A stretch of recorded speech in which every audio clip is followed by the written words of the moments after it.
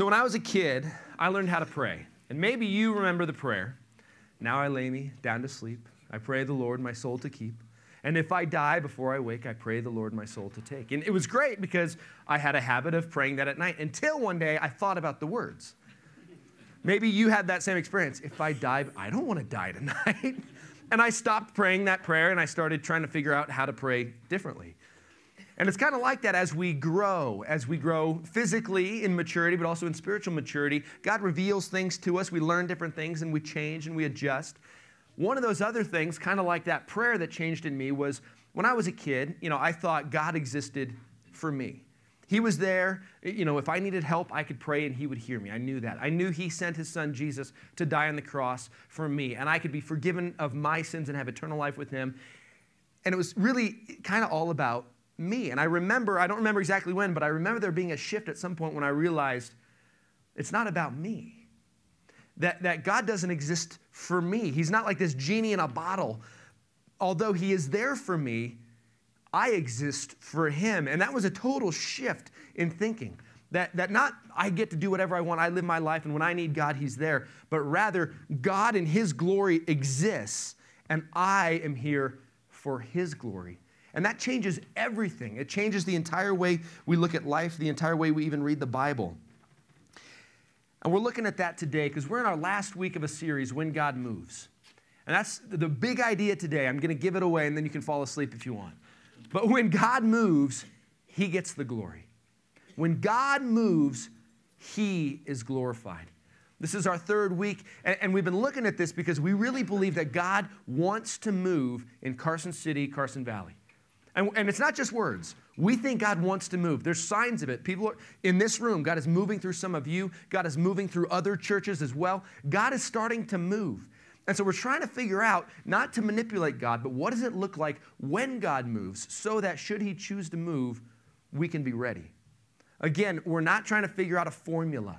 Asking God to move, and if we do this and do that, now we get to control what God does. But instead, God is the one in control. But whenever he moves, there are some things that are similar. There are some things that are consistent when he moves in a mighty way.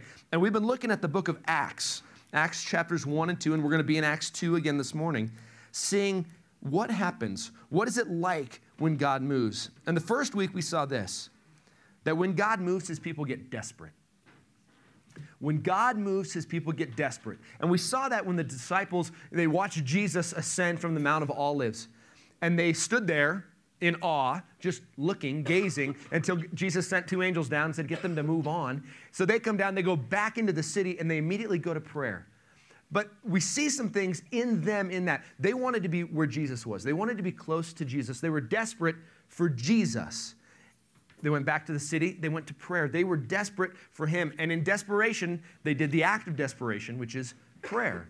And so that's why the last 2 weeks, our application as we left was go pray. And I hope you've been praying along with me that God would move, that God would glorify himself and move through our city in a unique way. Now, last week we saw that when God moves, his word, his spirit through his word changes lives. When God moves, lives are changed from the inside out. Meaning marriages are healed. Parent-child relationships get better. People beat their addictions. People glorify God more in their lives. When God moves, lives are changed.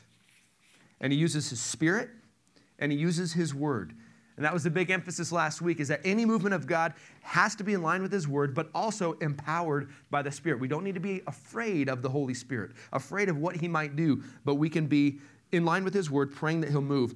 And then today, when God moves, his glory is made known in the church and in the city. When God moves, his glory is made known in the church and in the city. When God moves, it's ultimately about him. Now, I've shared the past couple weeks, why we would be desperate, why I am desperate for him to move. As I look at society and I look at what's going on in our world, I look at the way things are changing, with our government, with this sexual revolution going on. We need a change. And so we can be tempted to beg God to intervene, to do something for our benefit, which is great. That's fine. But also, is there part of us that wants him to glorify himself for himself? not just for our benefit, but for his glory, because really that's the reason all of this is made, for his glory. And so there's a little bit of a shift there in thinking that it's not just about us, although we want him to move for our benefit, but we want him to move for his glory. When he's glorified and you have nothing to do with it and you see it, does your heart swell? I hope so. Amen. Yeah, because it's about him. It's not about us. So when God moves, it's about his glory. And we've been praying for this, and we're going to continue to pray for this. But I wanted to start, before we look at Acts, I wanted to make sure we understand this point. You and I were made for the glory of God. That's why we started with that video, the video of creation. All of creation, including you, were made for the glory of God. And you were made unique. David writes in the Psalms that he knitted you together in your mother's womb. He designed you, and he designed you for his glory. For his glory. Isaiah 43:7 says this: everyone who is called by my name, whom I created for my glory, whom I formed and made. God says very clearly in that verse that he made us for his glory. For his glory. Now, if you're like me, you might think about that, and that sounds a little bit off. It sounds a little bit selfish on his part. But we need to understand that for God to be glorified, it's about his glory. We're made for his glory, but we're not like slaves.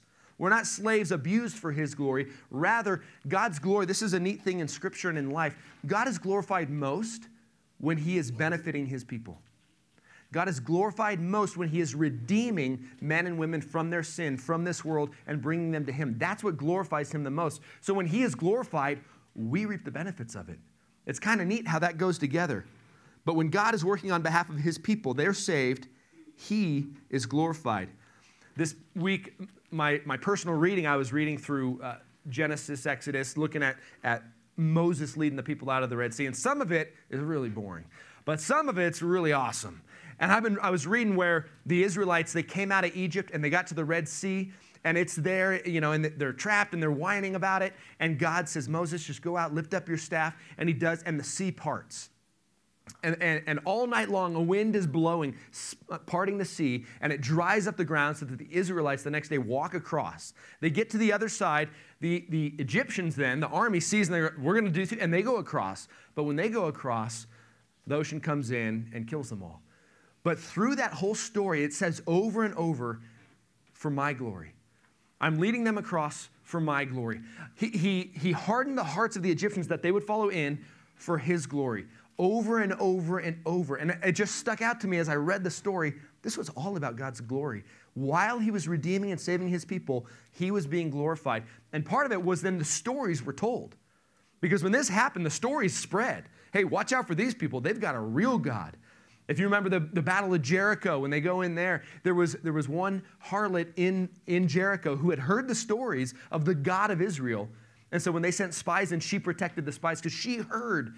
That is God's glory. As he saves his people, the word spreads, more are saved, and he gets the glory. Psalm 79:9, the psalmist writes this: help us, O God of our salvation, for the glory of your name. Deliver us and atone for our sins for your name's sake. Do you know the greatest act of God's glory ever? Jesus on the cross. You know the greatest thing that ever happened for you and me? Jesus on the cross.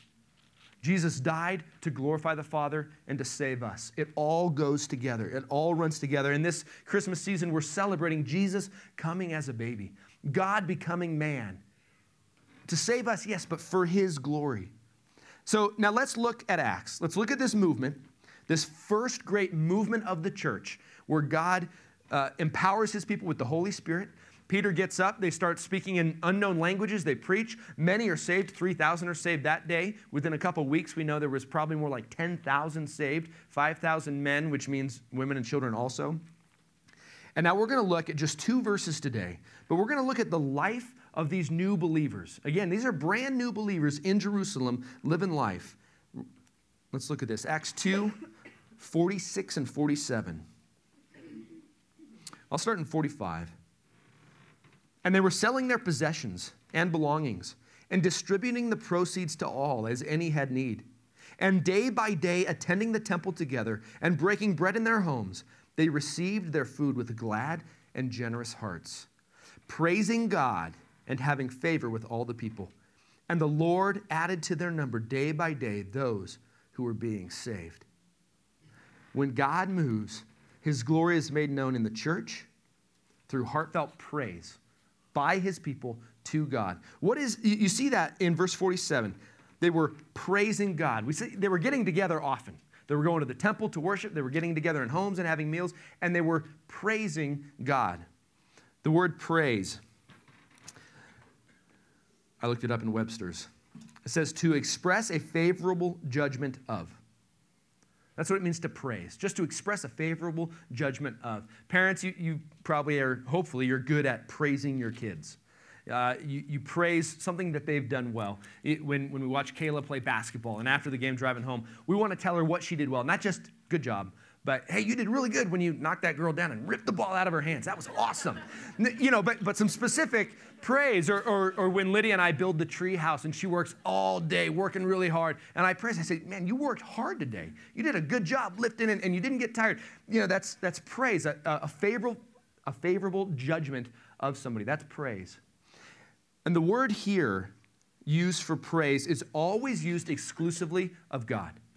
So it's not the same praise as me praising my children. This praise is exclusively to God, but it has the same idea of expressing a favorable opinion of. It's pointing out good things about God.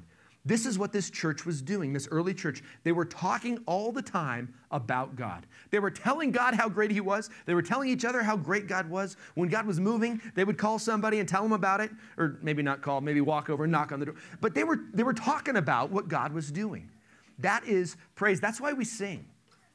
I've heard there's some churches that don't sing, and that's okay. That's the thing. But man, I love to sing. And I love to sing because I love to it helps me put words to how I'm feeling about God. And so he is glorified. As we sing those praises, it's about him. He's the audience. By the way, if you knew that, here when we worship, we're not performers up here and you the audience. We're all the worshipers and God is the audience. And so as we sing praises, he's listening and he's glorified by that. That's why sometimes when we're singing songs about God, that's also glorifying to him because it's expressing what he's done. So it's okay to sing not just to God, but sing about God kind of to each other. But that's to him, that's praise. That's why we do it. We're supposed to do that.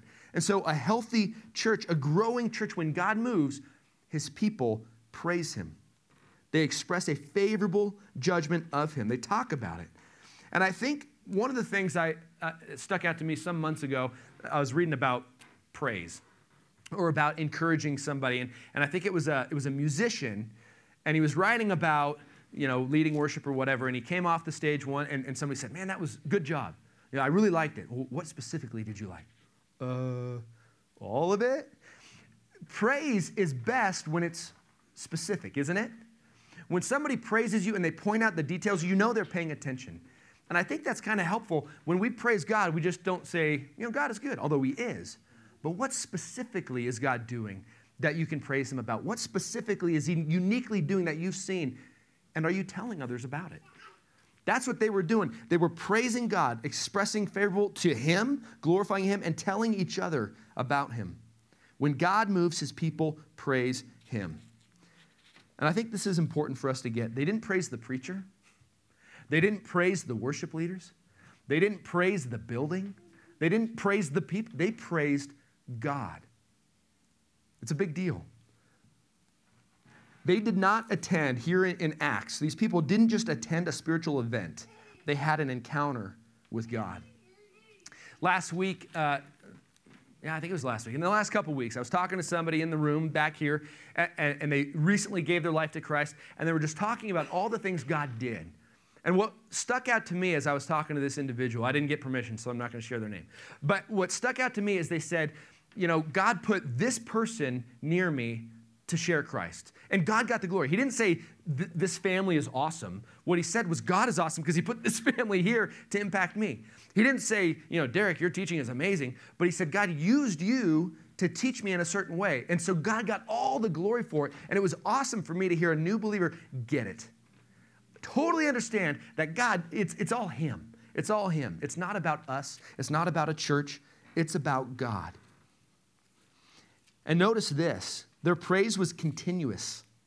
They didn't wait for Sunday. Verse 46, day by day, attending the temple together, breaking bread in homes, they received their food with glad and generous hearts. They were getting together all the time. Now, realistically, that was a very different culture. They didn't have cars. They didn't have the internet. They didn't have, they were a much more social culture. But they didn't wait till Sunday. Day in and day out, going to work, all the things they were doing, praising God, talking about what he's doing. The praise was continuous. And notice this in verse 46. They received their food with glad and generous hearts. They were praising God, they were getting together, and their heart condition was glad and generous. I think that's important because what glorifies God most isn't our words, isn't our actions, but it's our heart that leads to the actions. You see it often in the Old Testament, where in the Old Testament, almost all the prophets have to speak to this. They had a religion where they were supposed to do these certain things, and they were told by God to do these things. They were a way to worship, they were a way to glorify God, but they got into a habit of just doing the things, and their hearts didn't belong to him. And the psalmist at one point, he says, you don't delight in sacrifice. It's a broken and contrite heart. That's what you want. And God, in one of the prophets, he says, stop sacrificing. Cut it out. I don't want your dirty sacrifices. I want your hearts. And then it leads to the sacrifice. But these hearts were right. These hearts belonged to God, and it was resulting in the praise. Here's why I point that out. We can fake it in church, can't we? Morgan, you're not faking it. But we can. We can learn the right words. We can learn the right way to do things. But it's called putting on a mask, pretending. These people weren't pretending. And when you pretend, you can only pretend for so long. And it's not real. But God was moving. Hearts were changed. Lives were changed. And it was resulting in genuine, authentic praise. Continuous. Not faking it.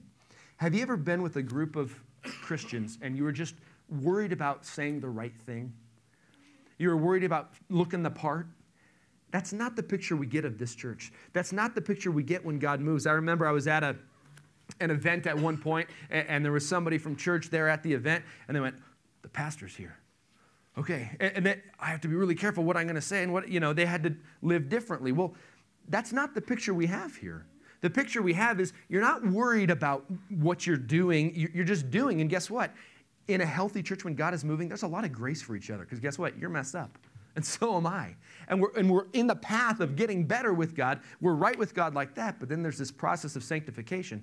And when God is moving, there's a lot of grace as other people are moving along that path at their own pace as God works on them. But when you're in that kind of group where God is moving, you don't feel judged. But yet they will lead you through. If there's sin in your life, a loving thing is to point it out and bring you through, but you don't feel condemned or judged. You're loved and then brought through. And that's the picture we see of this church. They were glad. They were generous. They were giving to one another. And they were praising, vocalizing this. The ESV Study Bible, which I like to use, says this under these verses. I thought it was great. It says, one of the characteristics of true revival is a desire to spend much time in worship. One of the characteristics of true revival is a desire to spend much time in worship. Do you love to worship? Do you love to talk about what God is doing? And you don't have to be a singer. Don't think this has to be, you got to go now learn guitar. But do you love to worship? Be there when others are singing. Talk about what God is doing, praising him. So how is your praise? How is your worship? Is God moving? And are you telling people about it?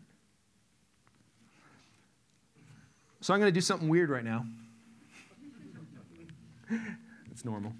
I'm going to give a couple of you an opportunity right now. What has God been doing with you that you want to tell us about? Is there a way that you want to praise him just by pointing to something he's done? You don't have to. Is the Holy Spirit pricking somebody's heart? I should share, but I don't want to. Right in the back. Give us your name, please, and then tell us. Sure, we're the Carters, and we're always giving God praise on the peaks, right? Like, God's so good. Got a new job, and we're doing so well. Our health is so good. But God moves in the valleys. And that's just been so awesome in our lives. I mean, we've been through a valley for a long time. And that's when God likes to move, right? The same Lord who split the Red Sea is the same Lord that we worship every day. And so just praise God for showing up in the valleys and just showing us how big he is. Awesome. Awesome.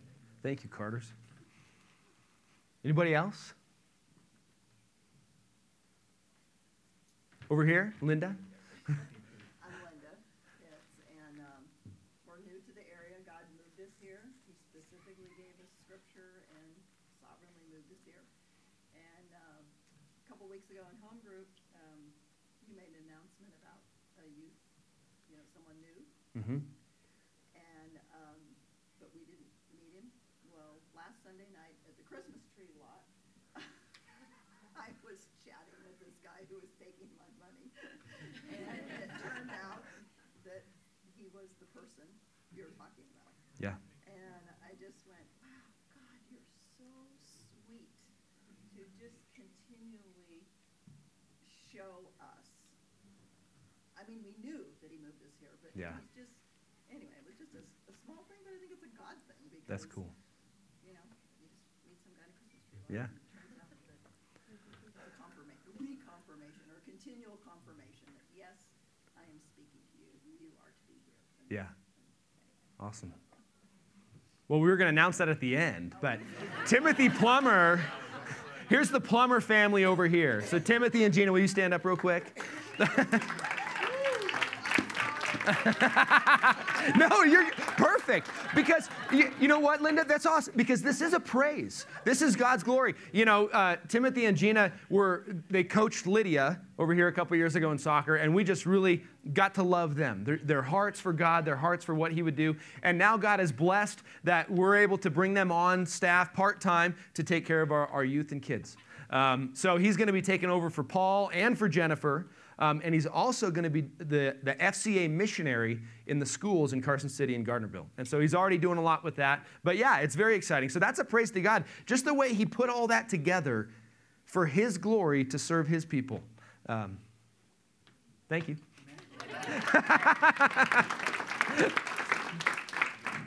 So you see, God moves, we glorify him. He gets the credit. He gets the credit for who they are, what he's done through them, what he's already doing in the lives of some of our kids. God gets the glory.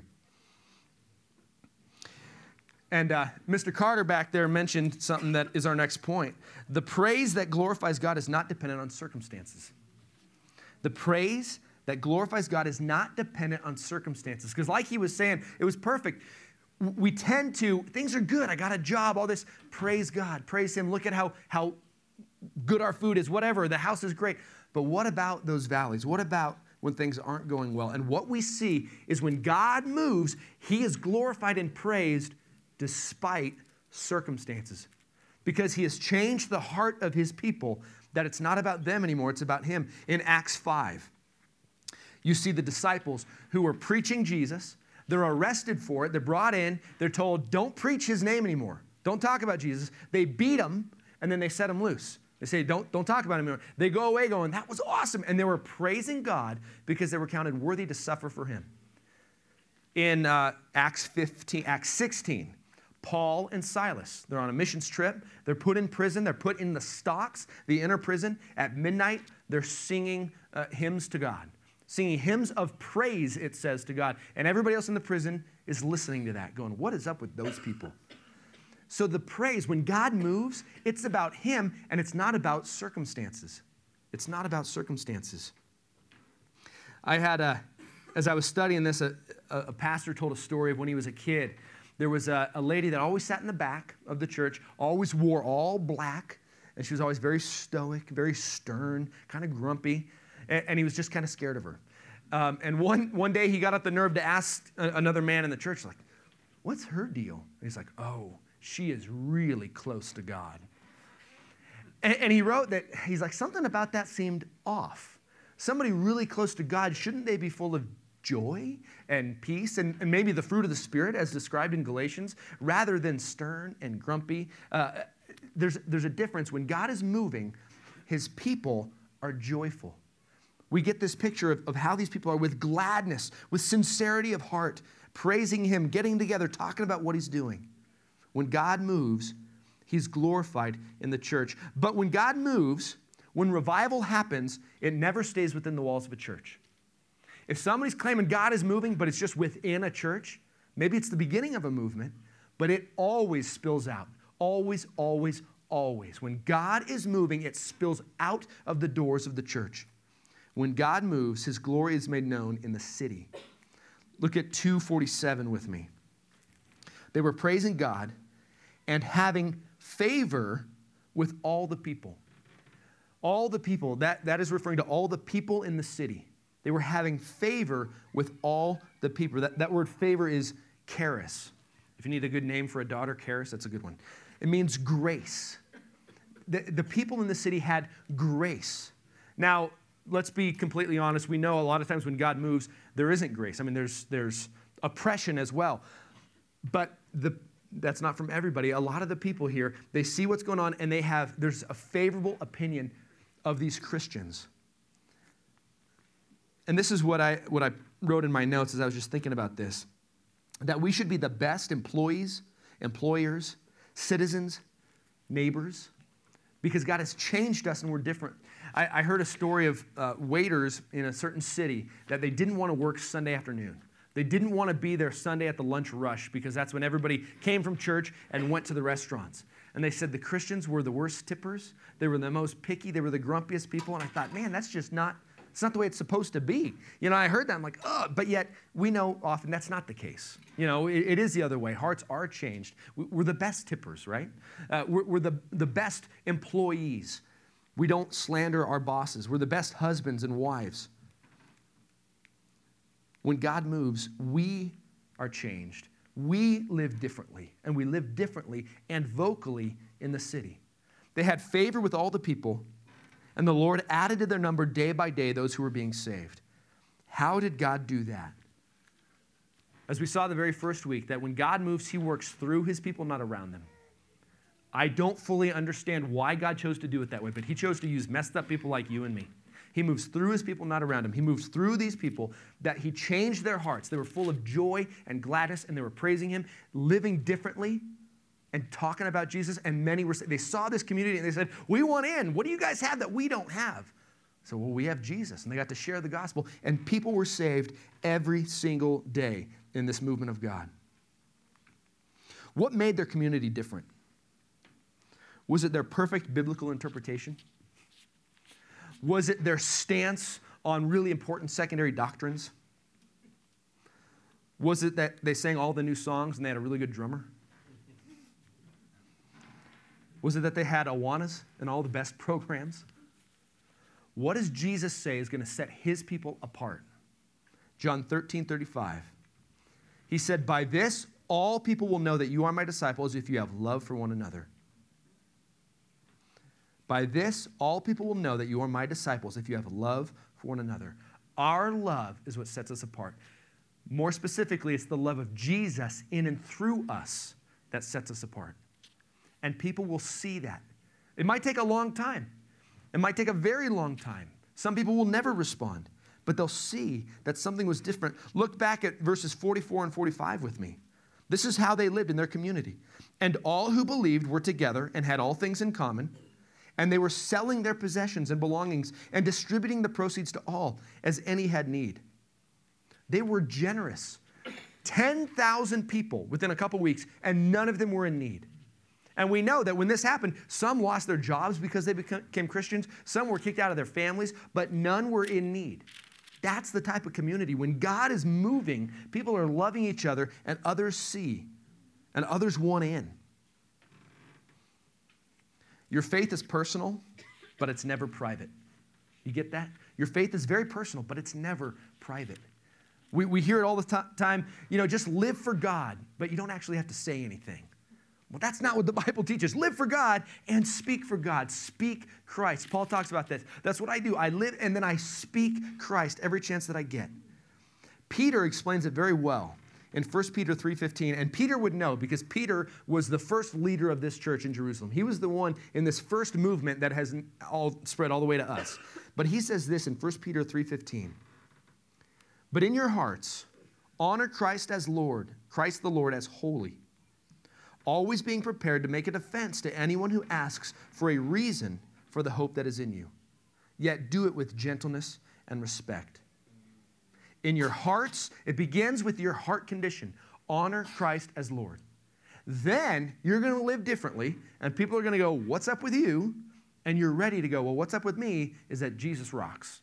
Jesus died on the cross for my sins. He saved me. It's not about what I do. It's about him." That's what happens. I had a friend recently tell a story of many years ago when his life was kind of in shambles and just things were happening, marriage issues, all kinds of issues. And his coworker was going through all the same things, similar things. And one day she turned to him and just said, "What's different about you? You're going through the same things I'm going through, but yet you're happy all the time." And he said he got to share the difference between happiness and joy and why Jesus was the source of his joy, not dependent on his circumstances. Now, she wasn't saved, but God was glorified. Does that make sense? He was faithful, living it, faithful to speak, and God was glorified. He'll handle the fruit of saving people. That's his business. But he's glorified when we are faithful. And he does this typically day to day through his people, not through organized outreach events. I think this is important. As you look at the early church, the people were changed and they lived differently. And they didn't set up these organized campaigns to go outreach. They just lived lives of it. Now, I'm not saying that's a bad thing to do. It's not bad to organize some things. But there's a thing in the church where we tend to just wait for those events. And we think that that's what we're supposed to do as Christians. We worship on Sunday. We go to a Sunday school, a Bible study or whatever. And then when the church hosts these big events, we participate. When God moves, it doesn't happen through big events. Those can be part of it. When God moves, it happens through us where we live, work, and play. We're different, and we live different. That's what happens when God moves. It's up to us, just depending on God, letting him live in and through us. In Acts, we see one of these people. It says they were having favor with all the people, and they were being added to their number day by day, those who were being saved. One of those men, his name was Philip. Philip was part of that. He saw what was happening. He got saved. When they had a need for people to serve, he was put forward as someone who could serve. He served just handing out food. Philip then began preaching. He was the first one to go to Samaria. Remember at the beginning of Acts? Jesus says, "You will receive power and the Holy Spirit has come upon you. You will be my witnesses in Jerusalem, Judea, Samaria." Guess who the first one to Samaria was? It wasn't one of the disciples. It was this guy, Philip. Philip goes to Samaria and starts preaching, and many are saved. Then Philip happens to go, he obeys God, and he goes and he's on this road, just kind of walking along on this dirt road. A chariot comes by with an Ethiopian inside reading the book of Isaiah. Philip runs up next to it, and he leans in and says, "Hey, do you know what you're reading?" He's like, "How could I understand this?" And somebody explains it. He's like, "You want me to explain it?" Climbed up in the chariot, told him all about Jesus, how this Isaiah, the prophet, was telling about Jesus. And he says, "Well, I want to be saved. Can I get baptized?" And I said, "Yeah, pull over. There's a puddle. Let's baptize you right there." That was the first convert in Africa. So one guy from the city, his life was changed and he lived differently. And because of this one guy, many lives were changed. And we can go throughout the Bible, we can go throughout history of just faithful people responding, living different, and God changing societies, God changing cities, God bringing many to him. And so the question I have is, who's the next Philip? Is it one of us? Maybe it's the person in the cubicle next to you. And they're just waiting. God is just waiting for you to share with that person. And they're going to be the next great missionary. Who knows what God's going to do? But when he moves through his people, not around them. When God moves, his glory is made known in the church and in the city. So what's our application? What do we do with this? I would ask this: how is your praise? How is your worship?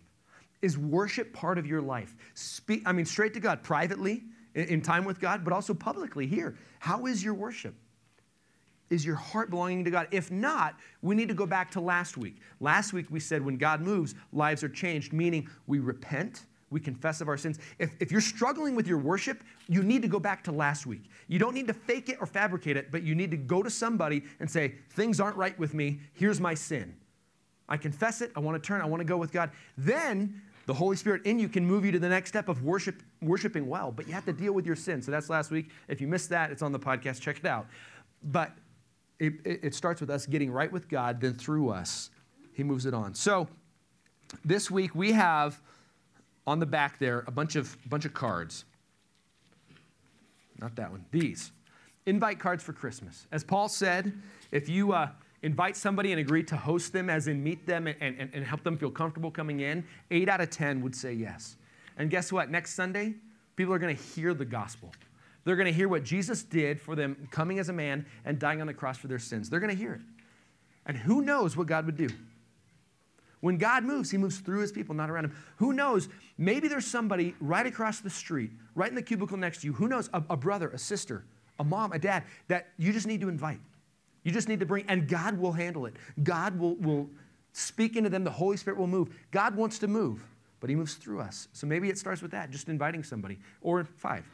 The packets there have 5 per packet. So invite 5 people next week and see what God would do. But I want us to understand this, that when God moves, it's about his glory. It's about his glory. It's not about us. It's not about our brand. It's not about promoting ourselves. It's all about God. So we're going to close here. We're going to worship some more. We're going to sing praises. But during the first song, we're going to take communion. And we take communion every other week. The way we do it is if you're a believer, this is for believers only. If you're a believer, spend a minute in prayer before you come up and take it. The music will be playing. Spend a minute asking God to search your heart. Confess any sin that he brings to you. And then come down the aisle here, grab the bread, grab the cup. You can take it in the corner here. You can go back to your seat. You can pray with somebody, whatever you want. But this is a time for us to respond in praise and worship. Jesus said that we take communion, the Lord's Supper. We do it until he comes again to remember what he did on the cross. So we're taking the bread and the cup, remembering that Jesus earned our salvation. He did it, not by any of our works, but he did it. And so this is what we do to worship. Now, over here in the corner, we have a new spot. This is our altar. But that's our spot where if you want to go spend time in prayer, you can go over there. You can get on your knees. There's a little basket. There's papers and pens. You can write down a prayer to God. You can write down a confession to God, fold it up, put it in there. But take this opportunity now for you to worship. Worship in heart, leading you to act in taking the Lord's Supper and going over here. David and Laura Manser are going to be over here. If you need to pray with somebody, you can pray with them. They're group leaders. If the Holy Spirit's pricking your heart and you've never given your life to him, let today be the day. Come over here, grab one of them and go, I need to know about how to be right with God. And they'll explain it to you, and they'll lead you so that you can be right with God today, secure in your eternal salvation starting now. Let me pray. Father in heaven, all glory and praise and honor is yours. It is all about you. And I have to ask for your forgiveness when we make it about us. Forgive us when we lose sight of your glory. Forgive us when we get focused on our own pleasures, our own appetites, the idols that so easily creep into our lives. Forgive us for that. Holy Spirit, I pray that you would stir our hearts right now, that you would prick our hearts to adore you, to love you, and then respond in praise and worship. Thank you that we get to praise and worship you. Thank you that it's about you, and the correct order of things is that we glorify you. But I also thank you that when you're glorified, people are saved. You saved each of us. You saved me. I thank you for that. And I pray, Holy Spirit, that if there's anybody in this room this morning that needs to give their life to you, that you would stir them right now to do that. To come grab David or Laura, to pray with them, to give their lives to you. Be glorified now as we praise you in word and in heart. In Jesus' name, amen.